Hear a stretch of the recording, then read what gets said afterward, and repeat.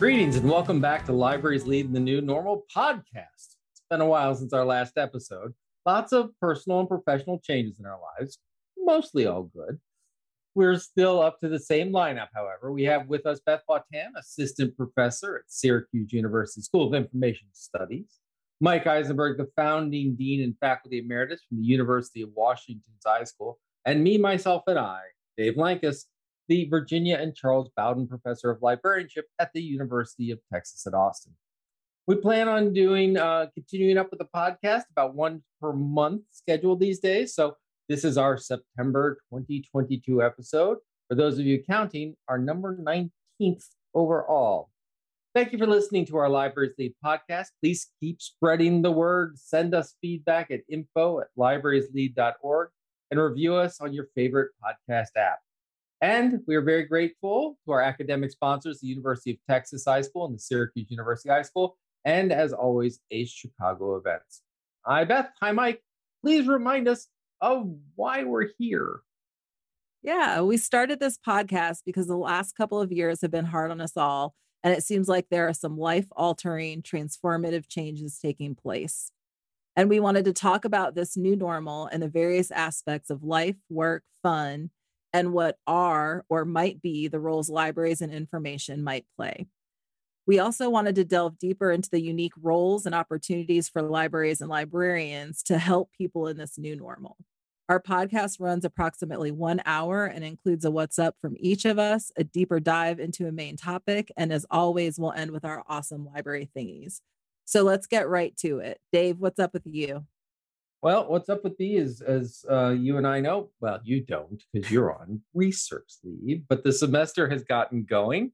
And I get to teach one of my favorite courses, which is our Perspectives on Information class. And it gets about 50 students everywhere from archivists, librarians, data scientists, UX designers, all in one class.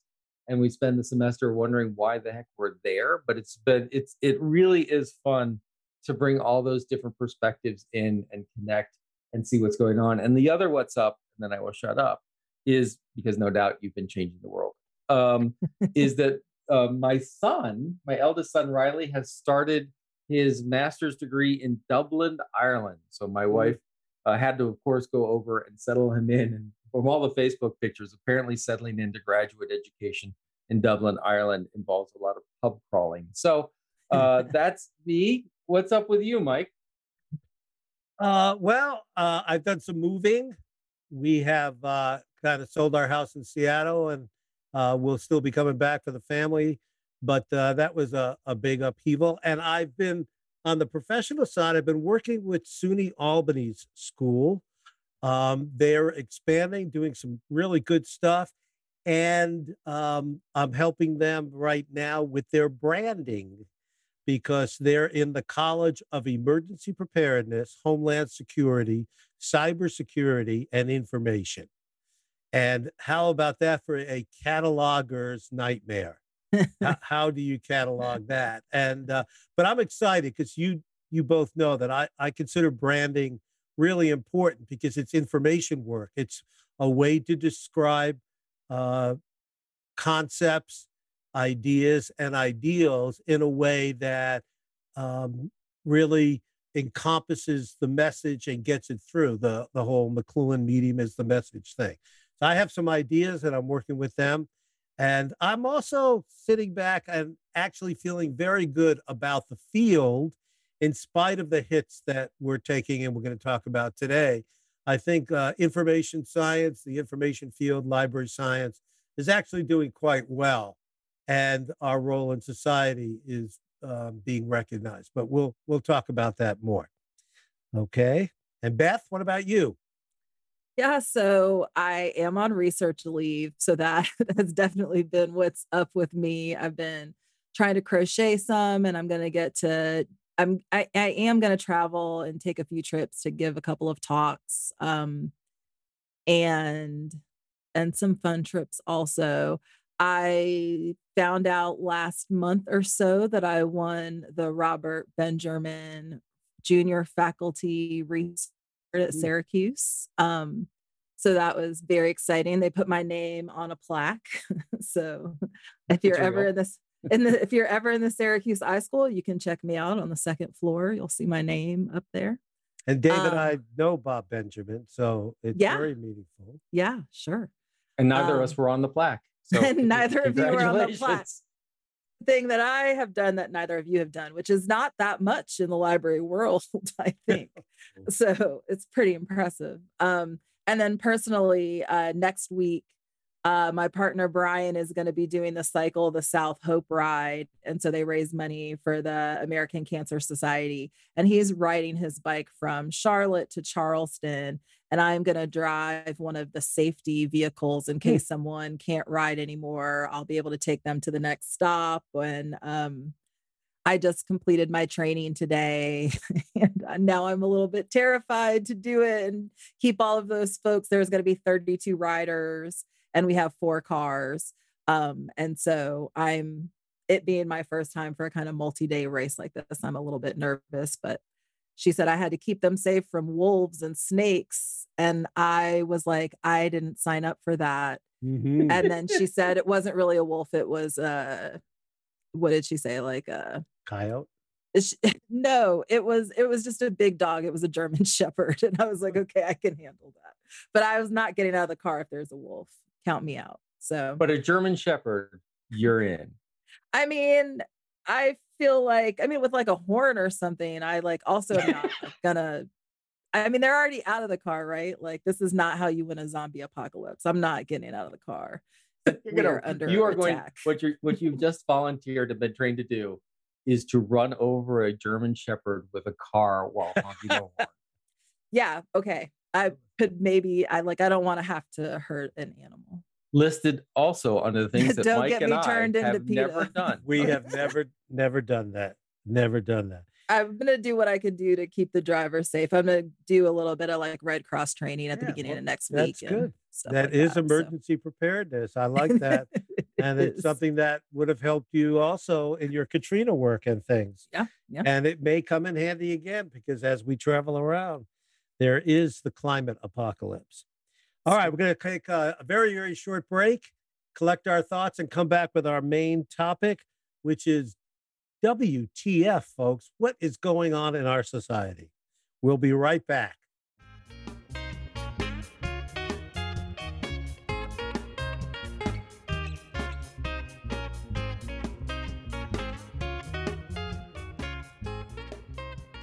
Okay, we're back here for the main topic of our podcast, which is a few things have gone on since we last talked.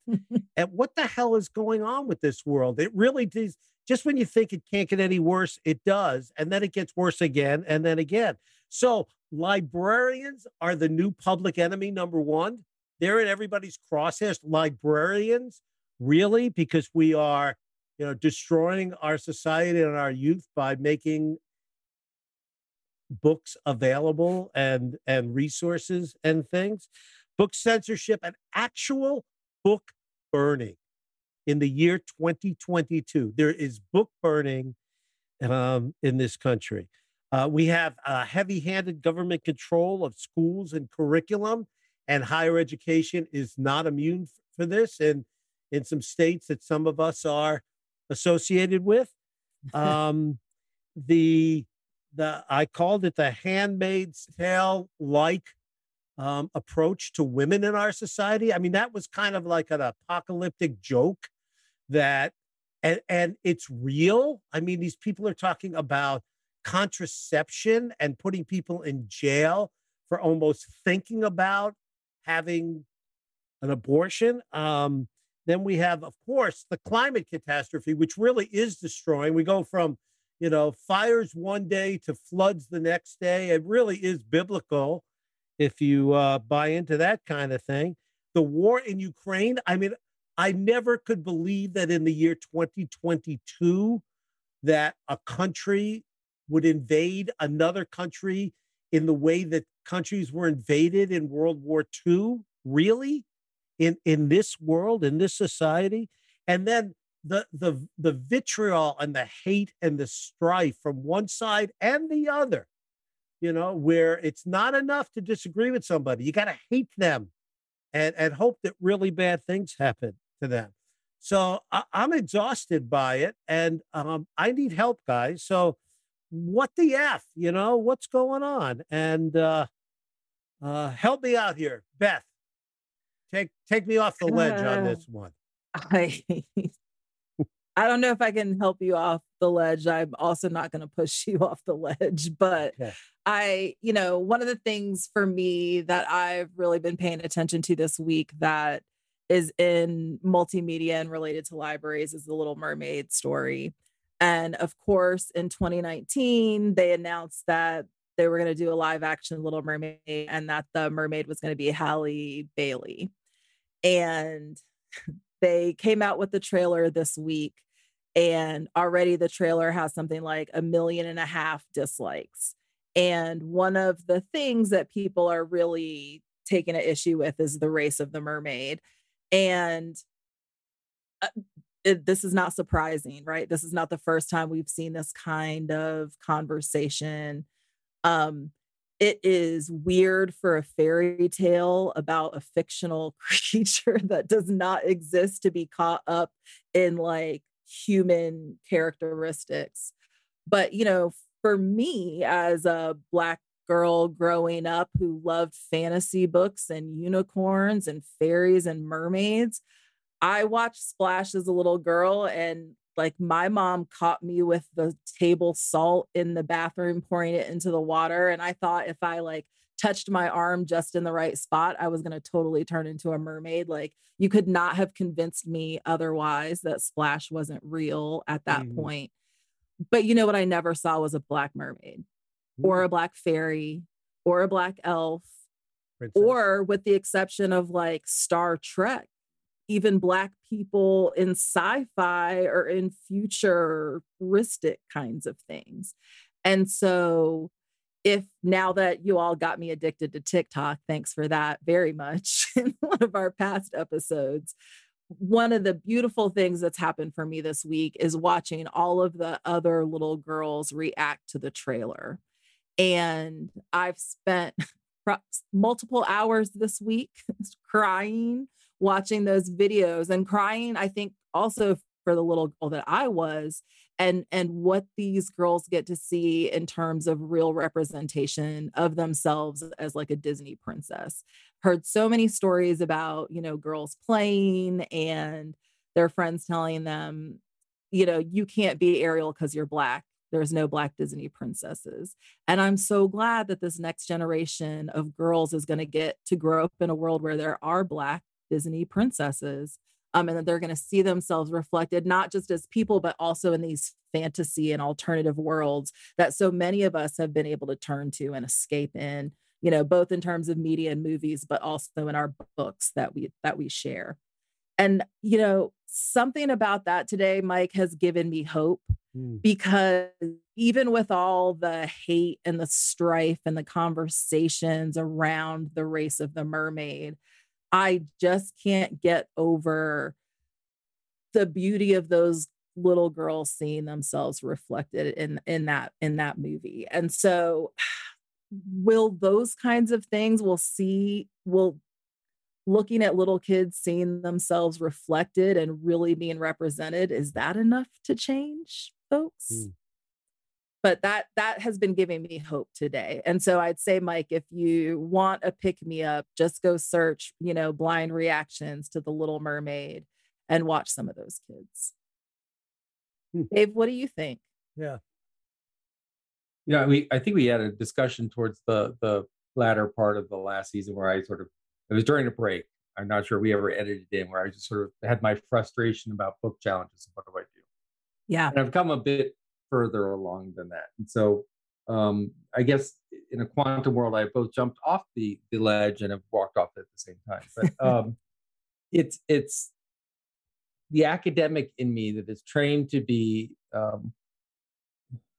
observational, that as many people who know me will know, I quickly overcome that, but trained at least to be observational and look at the way things are happening and such. And part of the reason that it's good that we're having all of this crap is that it used to be hidden and put into a corner, and power was very much vested in those people who could not want to have that conversation. And a lot of what we're seeing are those people now not have the power to suppress the conversation and doing their desperate best to crawl it back. So that's ugly progress, but progress. And so I go, okay, that's fine.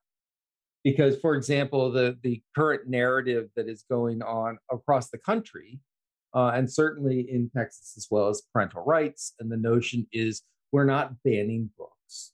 We are simply reserving certain conversations for parents to have it when they're ready, as opposed to the school having it for them, which sounds great. But ultimately, what that really means is, so we don't want to have a conversation about homosexuality. We don't have a conversation about trans. We don't have a conversation about race. We don't have a conversation about all the stuff that this one minority voice doesn't want to have. And they're saying those are parents' rights, that their rights are equal to everyone's rights. So, but the problem, of course, is it's a beautiful use of rhetoric. It is once again, the observational person who goes, "Mwah, beautiful use of rhetoric, you bastards." And so part of me says, okay, this is how progress works. We get through this, etc. But then part of me sees the absolute horror show that it really has a real effect. And if we don't, it will not automatically lead to progress. It takes action. And so I was at a meeting of a really brilliant group of librarians, small rural librarians, public librarians, and this was a major topic. And when they were talking about the legislative agenda coming up here in Texas, which I think Mike might have been referring to when he said a certain state, there are two pieces of legislation that are potentially interesting for this upcoming. One is an attempt to, quote unquote, tighten obscenity laws. That is, on the books, there are obscenity laws that if you knowingly and deliberately expose children to obscene materials, you can be put in jail. It's part of the penal code. And once again, there's good reasons for that, right? The problem isn't the concept of children should have somewhat protective status of whatever adults want to throw at them. I get that. But there are exceptions in that law now, one of which specifically is around libraries and librarians. That is, we collect materials and you don't want to take anything that's collected in the library and apply it solely to what children should or shouldn't be exposed to, because then what you've done is reduce the discourse of all libraries, academic and public, down to the level of children. And so there's an exemption. But now, of course, in Texas, there's a specific attempt, though there's a question about whether it's going to happen or not, to remove those kinds of restrictions. So that's one. Two, at the same time, we have legislation once again in Texas, which is about what kinds of things are increasingly being considered with parental rights that we shouldn't expose. Critical race theory is in Texas, that war at K-12 has already been lost. It's already on the books. The idea, even though we don't teach critical race theory in primary and secondary schools. Anyway, the idea of parental rights being introduced into that, and which is a really different narrative around, if you know the evolution of public education, it was never about parents dictating. It was about society coming up with a curriculum, basically, that we felt that everyone needed. It started with social studies and math and reading, et cetera. And so now it's the idea that even for coming up with new curriculum, particularly for school libraries, they're creating a statewide board that will have parental representation on it, and yet to figure out what that means. So that's number two. And number three, they're talking about taking issues of critical race theory and issues of history and such, and taking what they have been doing around the core curriculum in K-12 education. And Mike and I, having done a lot of work in educational resources, Texas has always been about retrograde curriculum and controlling textbooks, but now it's just mean more, and pushing that into higher education. And so right now, the discussion isn't necessarily that I, as a professor of information science teaching graduate students, mention critical race theory, I'm going to be fired. But it is discussions about the History 101 courses, the required liberal arts core, those kinds of things. And so if you put those three pieces of real, honest-to-God legislative action in place, what you end up with, which I think is in some ways much more terrifying than the idea that we won't have libraries, that we will have libraries, that will be restricted shells in tightly controlled propaganda dissemination or children's literature borrowing of white majority stuff. So those are the two things that I look at. Is I see a real path whereby you can look at hollowing out the goal of librarianship. The fun part of this, the thing that gives me hope, besides some of the things I'll talk about later, is looking at in this group of librarians, we're talking about all this. The librarians were standing up and ready. In many cases, librarians that I told my mayor, if they pull one book, I walk. We have people that are actively in the media right now through this process who come to this meeting saying, yeah, it's a son of a bitch, but I'm going to keep going. And so it was really to see the courage of librarians in the face of this. Now, that's not all librarians, not all situations, but this was a really interesting cross section. And so that's been interesting because when I was in South Carolina for 6 years before this, there were discussions about getting rid of tenure systems, which was vaguely about this topic, but now it's becoming an explicit way of building it into tenure, right? These are now, the sort of this presenting this critical view of history is now a reason to actually to talk about dismissal, right? That's not there yet, but that's certainly what's being introduced around. And I have a president who's going to stand up and say, that's not what universities are about. We're about free expressive education. Look, here's some conservative stuff.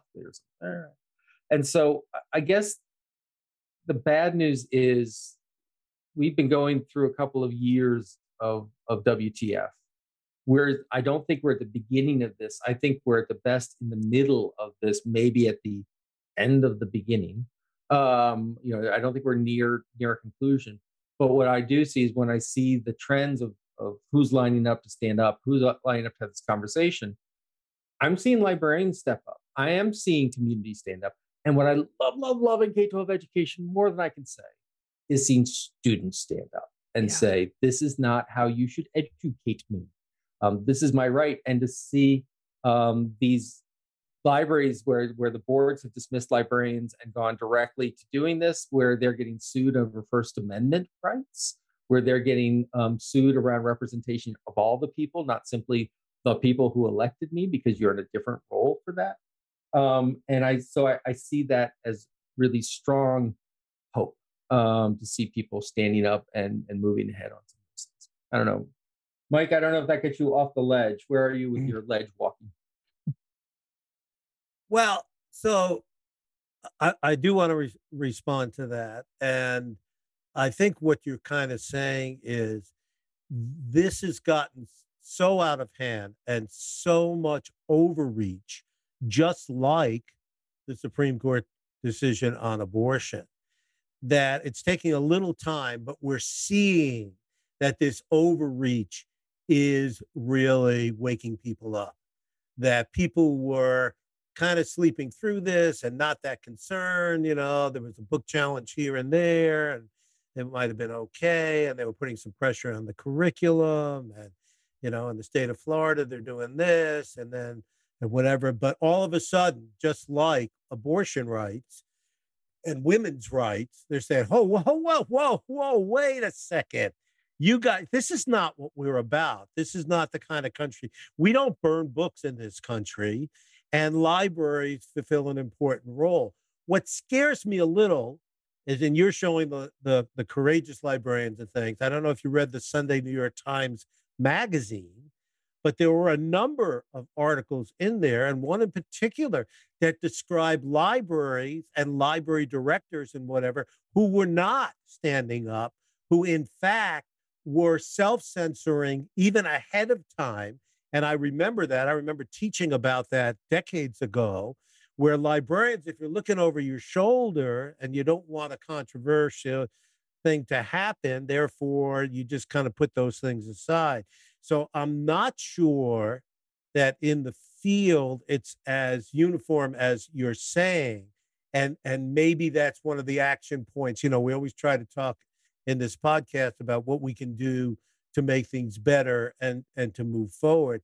And that is to wake people up that says, you can't stay on the sidelines about this kind of thing.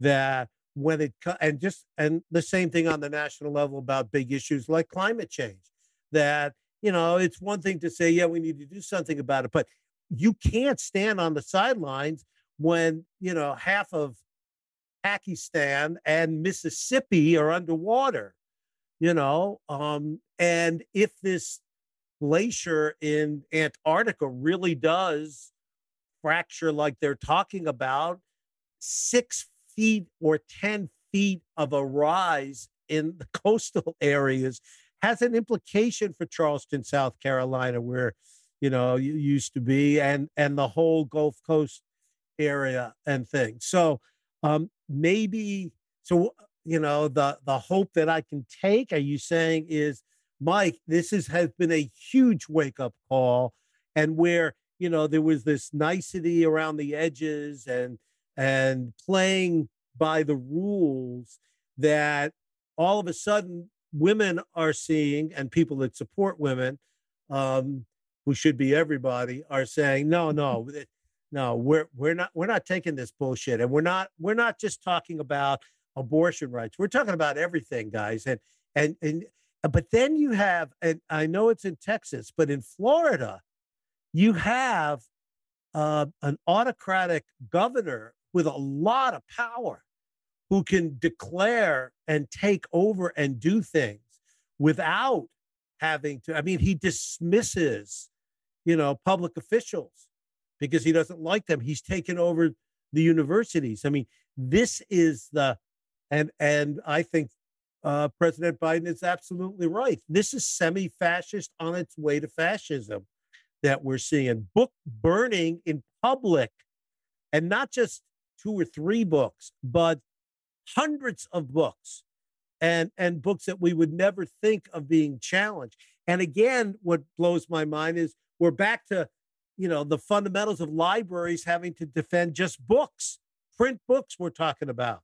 Although they did notice that things like Overdrive and ebooks were being canceled because they provide access to materials outside of the local control, which is great. I mean, I love that idea. And so I think it's, there was a book that when I was in the throes of my early education as a teacher in the 70s, called Teaching as a Subversive Activity by Neil Postman. And I really think it's librarianship and information work and advocacy as a subversive activity, to say, you do not speak, you're a minority. You have a right to have your voice known, but you're not going to scare people. And the fact that they use social media to intimidate and to threaten, and in some ways to harm people, is also what's concerning to me. So, you helped a certain amount by saying that, it's a wake-up call, but I'm not sure that everybody's gotten the message. Go ahead, Beth. Yeah, so one thing I think we know is that there's never any time where everybody's going to get the message.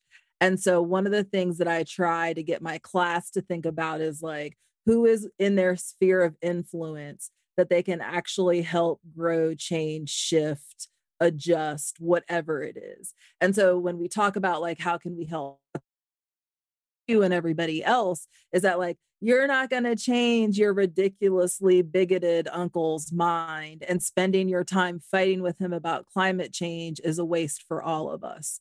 But like, hasn't thought about it, maybe doesn't, is somewhere in the middle, or just maybe really hasn't spent the time to like engage with that topic, that you can like help and teach and like grow in that way. So that's one of the things I would say is like, don't worry about the people, and that are really super far, right? Yeah. Who's in your sphere of influence that you can help shift? And, when you were talking, it reminded me of the 60s, not because I was there, but because I spent so much time studying it. But it reminds me of the stories about like Bull Connor and the fire hoses, and the kind of strategy that happened around what kinds of pictures we took and what kind of pictures we shared. And whether that is manipulation or strategy, that's a different conversation. But, I also think about my grandmother getting arrested, right? It painted a picture of like what it meant to be in Alabama and be a pregnant woman and not be able to get a cheeseburger, right? when other people read about that, people who would have necessarily been interested in the civil rights movement, all of a sudden now they can see like, hey, this is a really big problem. And I'll just follow this up. My mom is pretty apolitical, I'd say. And they came up to Syracuse this weekend. We went to see Elton John. It was amazing in the Dome. And there's a new bookstore that opened across the street from my condo, which is a real problem for me because every time I look out of the window, I see the bookstore and I have to walk by it, and I have zero self-control when it comes to books. But we were in there, and one of their main big tables was the banned books table, which of course we see all the time in libraries, but I don't see it as often in bookstore. And maybe that's because I don't let myself go in them all the time. But my mom saw the table and she's like, oh, banned books. What does that mean? I've been a librarian for 20 years almost. She's never asked me that question before. And then she looked and she said, who would want to ban Judy Blume? And I looked at the table and I was like, well, I'm sure it's Are You There, God? It's Me, Margaret. And I was like, it's about periods and kissing boys and like that kind of puberty and kind of getting into the women's rights stuff. Like every little girl read Judy Blume when I was a kid. And I think when she was growing up as well. And she was really shocked and appalled that was one of the books. And I think she walked out of there just being like, what could be so bad about that book? And I was like, nothing. And I was like, and that is the problem with this argument. And so I do think, like in what Dave says, we can't fix anything that we're not shining the light on. And so when these things happen insidiously and behind doors where people have power, there's no way that folks like my mom can fix it because it's just so far off her radar. But I just think the outlandishness and the atrocities of it all, and folks are going to get harmed. So that's the problem with it, right? Like people are already being hurt by this. But I think the drasticness of this is bringing this conversation into places where it wouldn't be. Right. That was my sort of yes and here, which is, Mike, you were talking about this 20 years ago with librarians. And 20 years ago, it was happening with librarians, and self-censorship is happening. And particularly, you were in library school. There are a huge number of libraries in this country that are run by people who have never been to library school and never even graduated college in some cases. And, this is something where we couldn't have reached them in the classroom. And now this is an ongoing I want to say, just like teachers in Florida, but go ahead. Yeah. Right. Yeah. And so, one, and I think the overreach is important. One of the things that strikes me though is Facebook. Thank God for Facebook. I have a high school friend who I friended on Facebook, and I thought that would be pleasant. And oh my God, it was unpleasant. And parents' rights and everything. And what I was amazed is as I was going back and forth, because it started with his message about Disney rolling in his grave by what this evil corporation's doing now. I thought, yes, they're an evil corporation. Then I realized what he was talking about was that they were against Don't Say Gay. And I was like, oh. But what's interesting is when I go into these Facebook dialogues with them, for me, it's like, oh, let me tell you why I disagree, whatever. It's a script. There's a script, and it's a deep script, and it's an intimidating script to go against because there's an answer to everything I raise. And what I look at is in part of this conversation, right? The Mothers for Freedom and et cetera. These are astroturfed institutions. There may be local connections, but there's national feeding them the script. How to create anger and disrupt public meetings, because there's one thing that is said over and over again, but council members don't want to get yelled at. And so they'll quickly try and find solution, right? So there's a whole script. There is only now are we developing the counter script. Only now. And so like one of the things that I just, let me take this opportunity to brag on the Texas Library Association. Their Texans for the Right to Read state coalition is, yes, librarians, but what I love about it is it's teachers and it's principals and it's mothers and it's fathers, and they're putting people together. And now they're organizing people to go to the second meeting where this erupts in the first one. They want to have a group there for the second meeting. So we're starting to see this. And what I love about, look at the bright side of things, when librarians see it, rather than crumble or rather than hide, what we need to be able to say is someone's got your back and someone has a script. Right? That's what we're supposed to teach in collection development policy, which is write a collection development policy, write a dispute policy, right? All this other stuff. And what we're finding is that even, what's happening, the two things that make me really happy.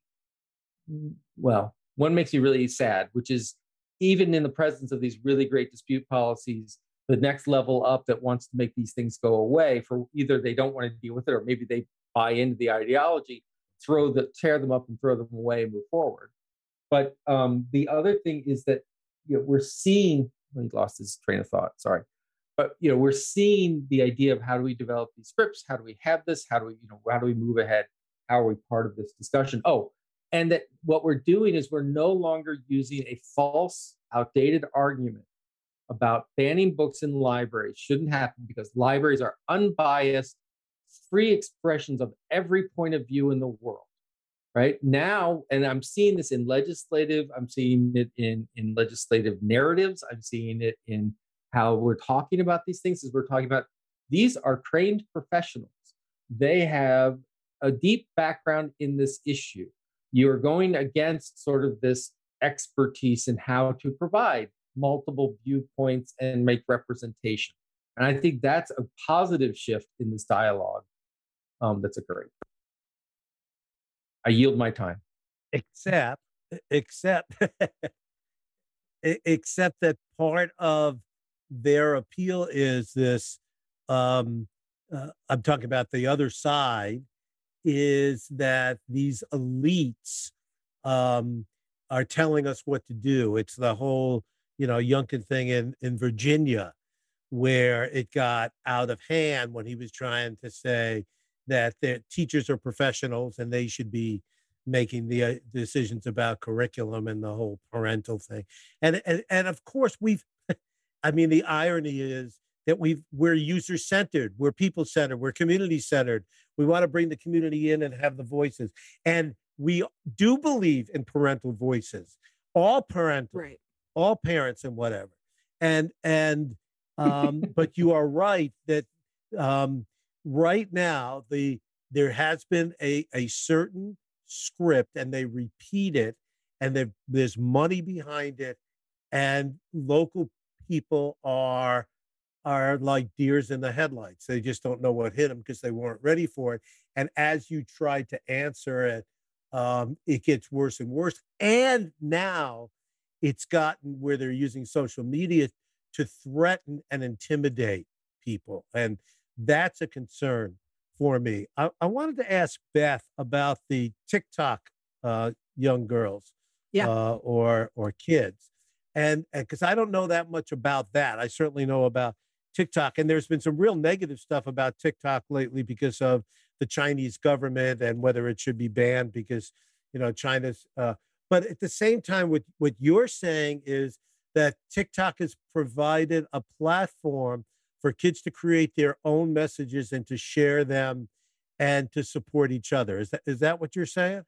So a few things, and I've thought about TikTok several times. Y'all have mentioned different things, but so mostly what I've seen in terms of The Little Mermaid have really been parents videoing their kids and then sharing it. So not little kids on the platform and interacting, but the parents doing that.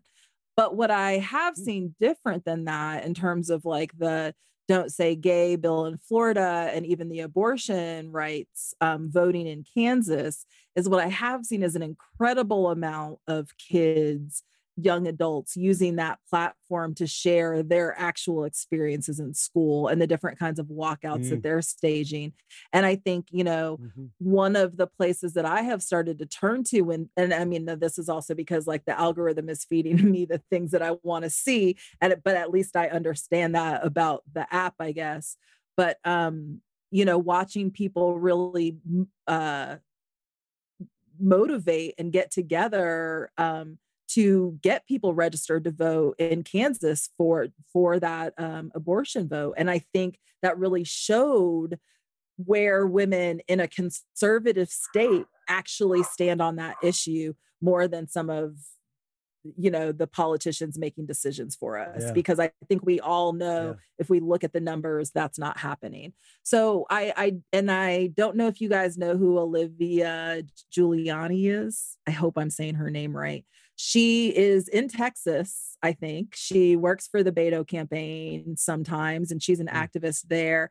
And she's been kind of going back and forth with a few conservative senators, Matt Gaetz being one of them. And he said something really horrible about her weight. He shared a picture of her and was, I don't know, like, who would want her anyways, kind of thing.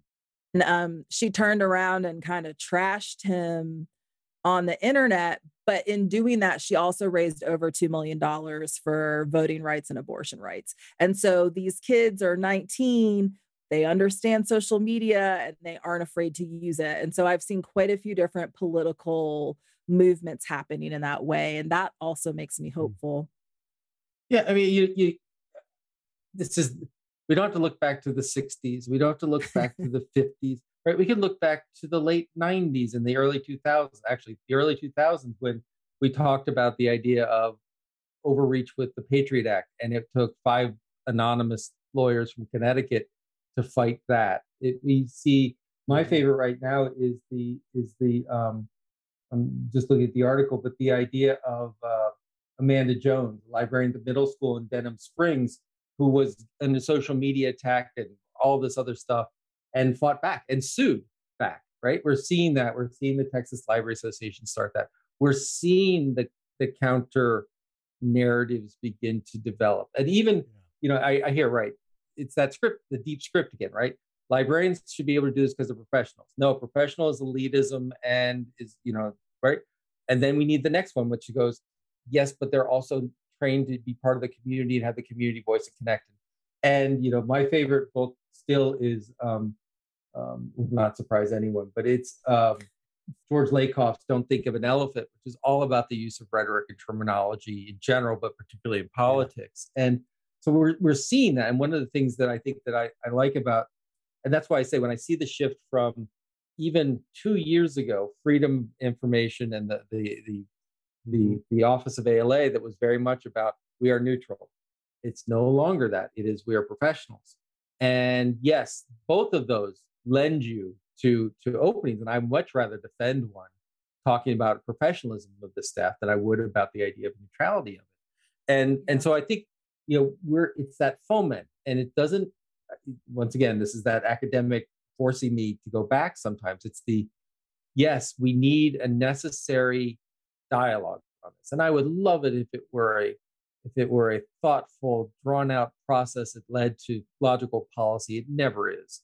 So the ugliness and the fight, I think sometimes we have to have it, but we also have to stand up for it, because if we don't, and I think a lot of us saw that. And I think the other thing is to pick on the media for a moment, because why not? But our discussion of politics as horse races and who's winning and who's winning not who's winning the argument, who's winning the points for today, as opposed to holding people to account to say, what are the policies? How are we moving forward on the policy, right? So when Graham introduces his latest bill about the idea that no abortion after 12 weeks, 5 weeks, 2 weeks, 2 days, right? And that's because of the midterms. It's like, wait, can we just take a moment and talk about what that proposal would mean and what the implications are? Can we just have a moment in terms of what it would mean if parents are truly in charge of the school? Because, I think we have to, I'm a white Christian male. I don't agree that what you're saying is white Christian males. It's not me, right? And the minute you give them, right, that authority, I mean, what we've seen is the minute that school boards, the minute that library boards get this kind of perspective on it, it gets shut down. I mean, in Texas, we had a library that said, we're not going to carry any of this communist stuff. By the way, there's a new board. Someone's running for a board in Texas, and I'm not making this up, that the library should be run, because this nation is a Christian nation, it should be run according to Christian values. And I said, you mean we should run things according to religious values like Sharia law? It just hit me that way. But what we're seeing is when they get elected, suddenly they go to do it, and suddenly they get sued. And what happened in Texas is when they said, we're going to knock the librarian out of this. We're going to pull all these books. The state library said, you've lost your certification. You've lost your state funding because it doesn't fit this policy, right? We see that we do have democratic guardrails here.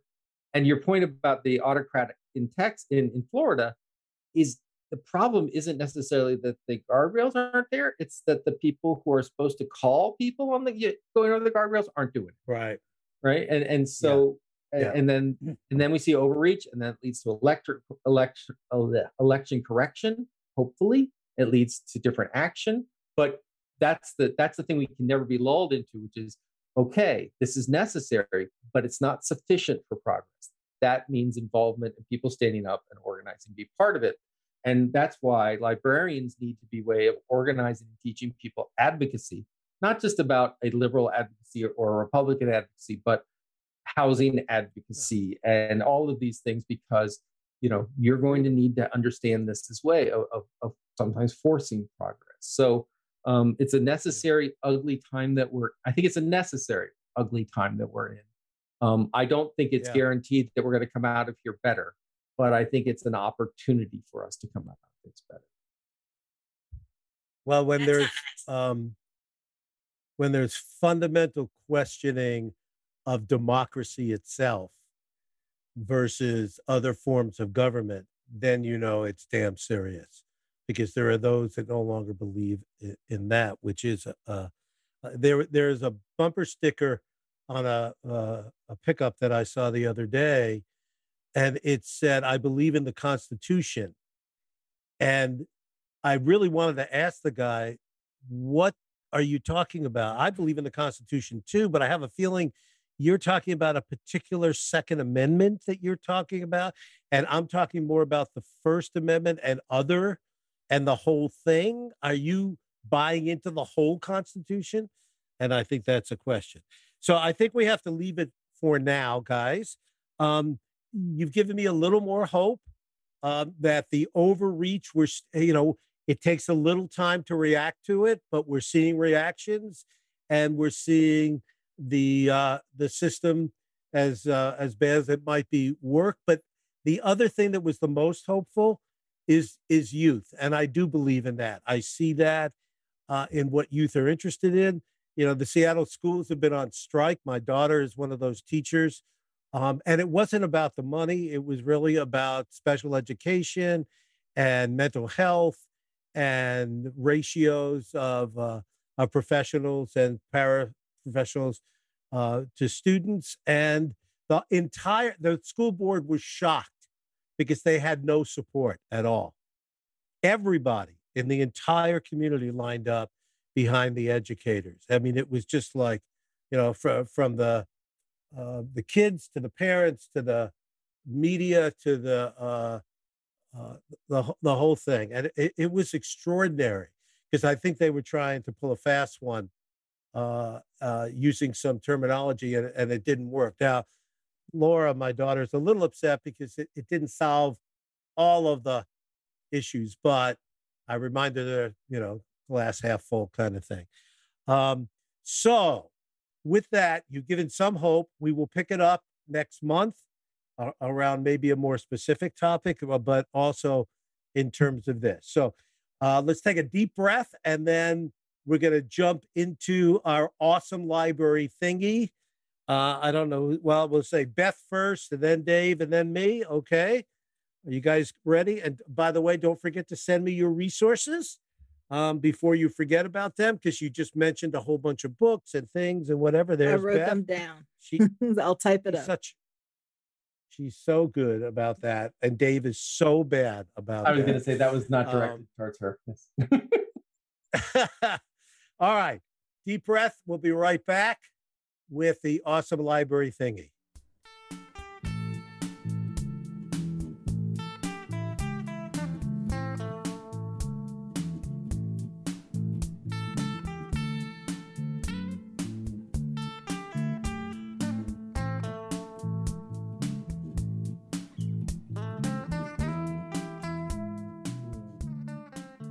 Okay, here we go. Beth, awesome library thingy. What do you got for us this month? Okay, so my awesome library thingy is actually about my own awesome library experiences this week. And so I'm cheating a little bit. But when I was in the eighth grade, I had to write my first research paper, and I wanted to write it on ghost stories and witch hunts in Huntsville. I didn't know if there were any, but I had to Mm. go to our brand new library downtown that we all call in Huntsville Fort Book because it looks like a giant fort. Um, and I spent many, many hours in eighth grade in that library in the special collections room and looking through the microfiche and looking for ghost stories and writing this paper. And, it was really my very first experience with like a real research and note cards and writing a draft and citations. And of course, that's almost my entire life now as an academic. And this Friday, I get to go back to the Huntsville Madison County Mm. Public Library, and I'm going to give a talk in that building about the research I've done about its own library history. So for me, it has been, a whole circle of writing my first research paper there. And I'm going to give a talk called Back on the Map, tracing the history of library services in the Black community before the civil rights era. And I'm going to look at I've already looked at the history from 1940 to 1963 before, and the library services that were offered there.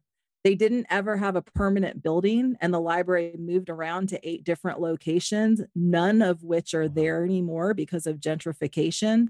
So hunting down the story and figuring out exactly who was there and where the librarians were was really a challenge. And we even have some cases where, the librarians that were writing the history at the time, even though they all got approved by the same board, they wouldn't include the Black librarian's name in the history, or these folks were, the story of that library was just omitted in our histories. And so it was a real challenge in going back and really trying to find that history. But we found out lots of cool things. And we're also writing a paper about it. But I'm really excited to get to go back to my home library and teach them some of their own history. Yeah. So, Dave, Nice. what's up with you? What awesome thing did you Awesome. find this week? Well, I picked something very much in relation to the topic this week. So this is an article from The Intercept. Idaho's far right suffers election loss to 18-year-old climate activist. High school senior Shiva Yes. Arjabardi won elected office in Boise, defeating an incumbent school board trustee backed by local extremists.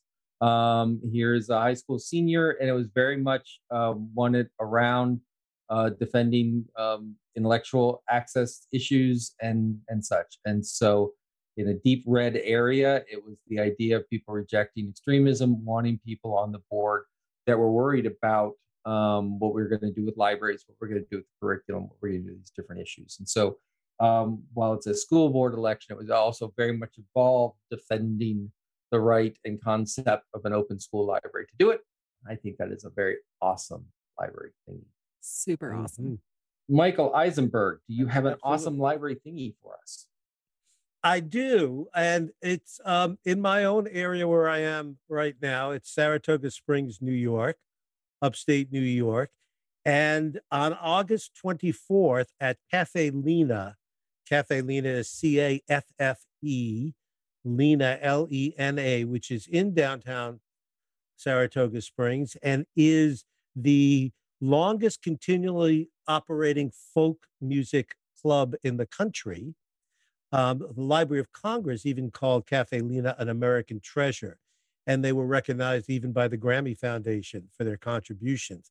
Anyway, Cafe Lena is an awesome place. I've seen Don McLean there and Pete Seeger and all kinds of great people over the years. And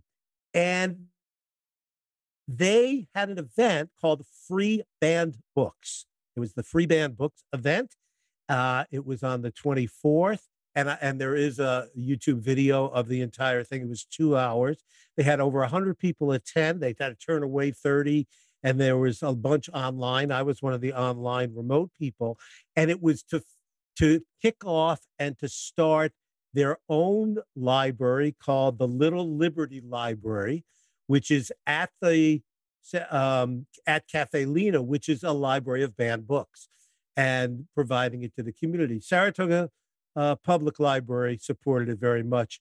as well. And there were a lot of other organizations, Skidmore College, Unitarian Church, Temple Sinai, and a bunch of the New York State writers. And they had authors there who read from banned books, and it was absolutely terrific and very moving. And the fact that it was organized by the community as a reaction to what's going on nationally, I thought was really special. And it doesn't have to be us professional librarians doing things, and it doesn't have to be an official library that's registered by New York State or blah blah blah. A library is a library is a library. I love the little community libraries that you see in front of people's houses, the little libraries.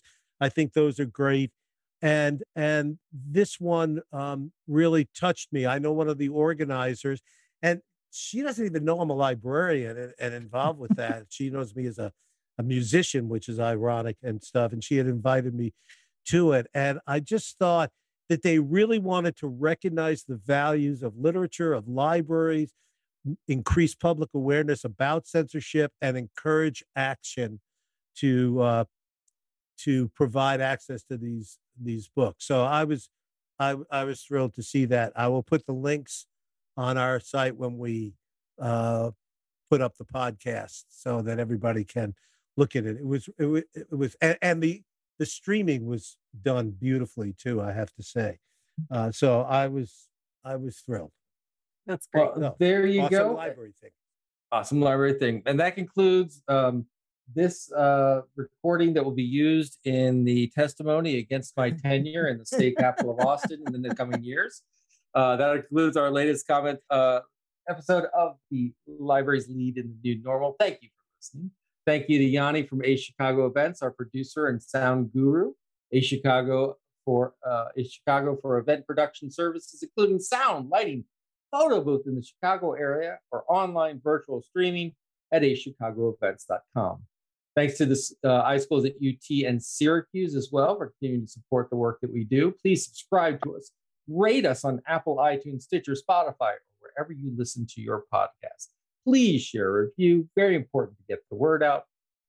We will be with you in a month for our next episode. If you have any suggestions for topics or reactions, please contact my lawyer at info@librarieslead.org or Facebook group Libraries Lead in the New Normal. Our website is www.librarieslead.org. Thank you both very much for always an interesting conversation. I'll see you next month. Bye, y'all. Thanks, Dave.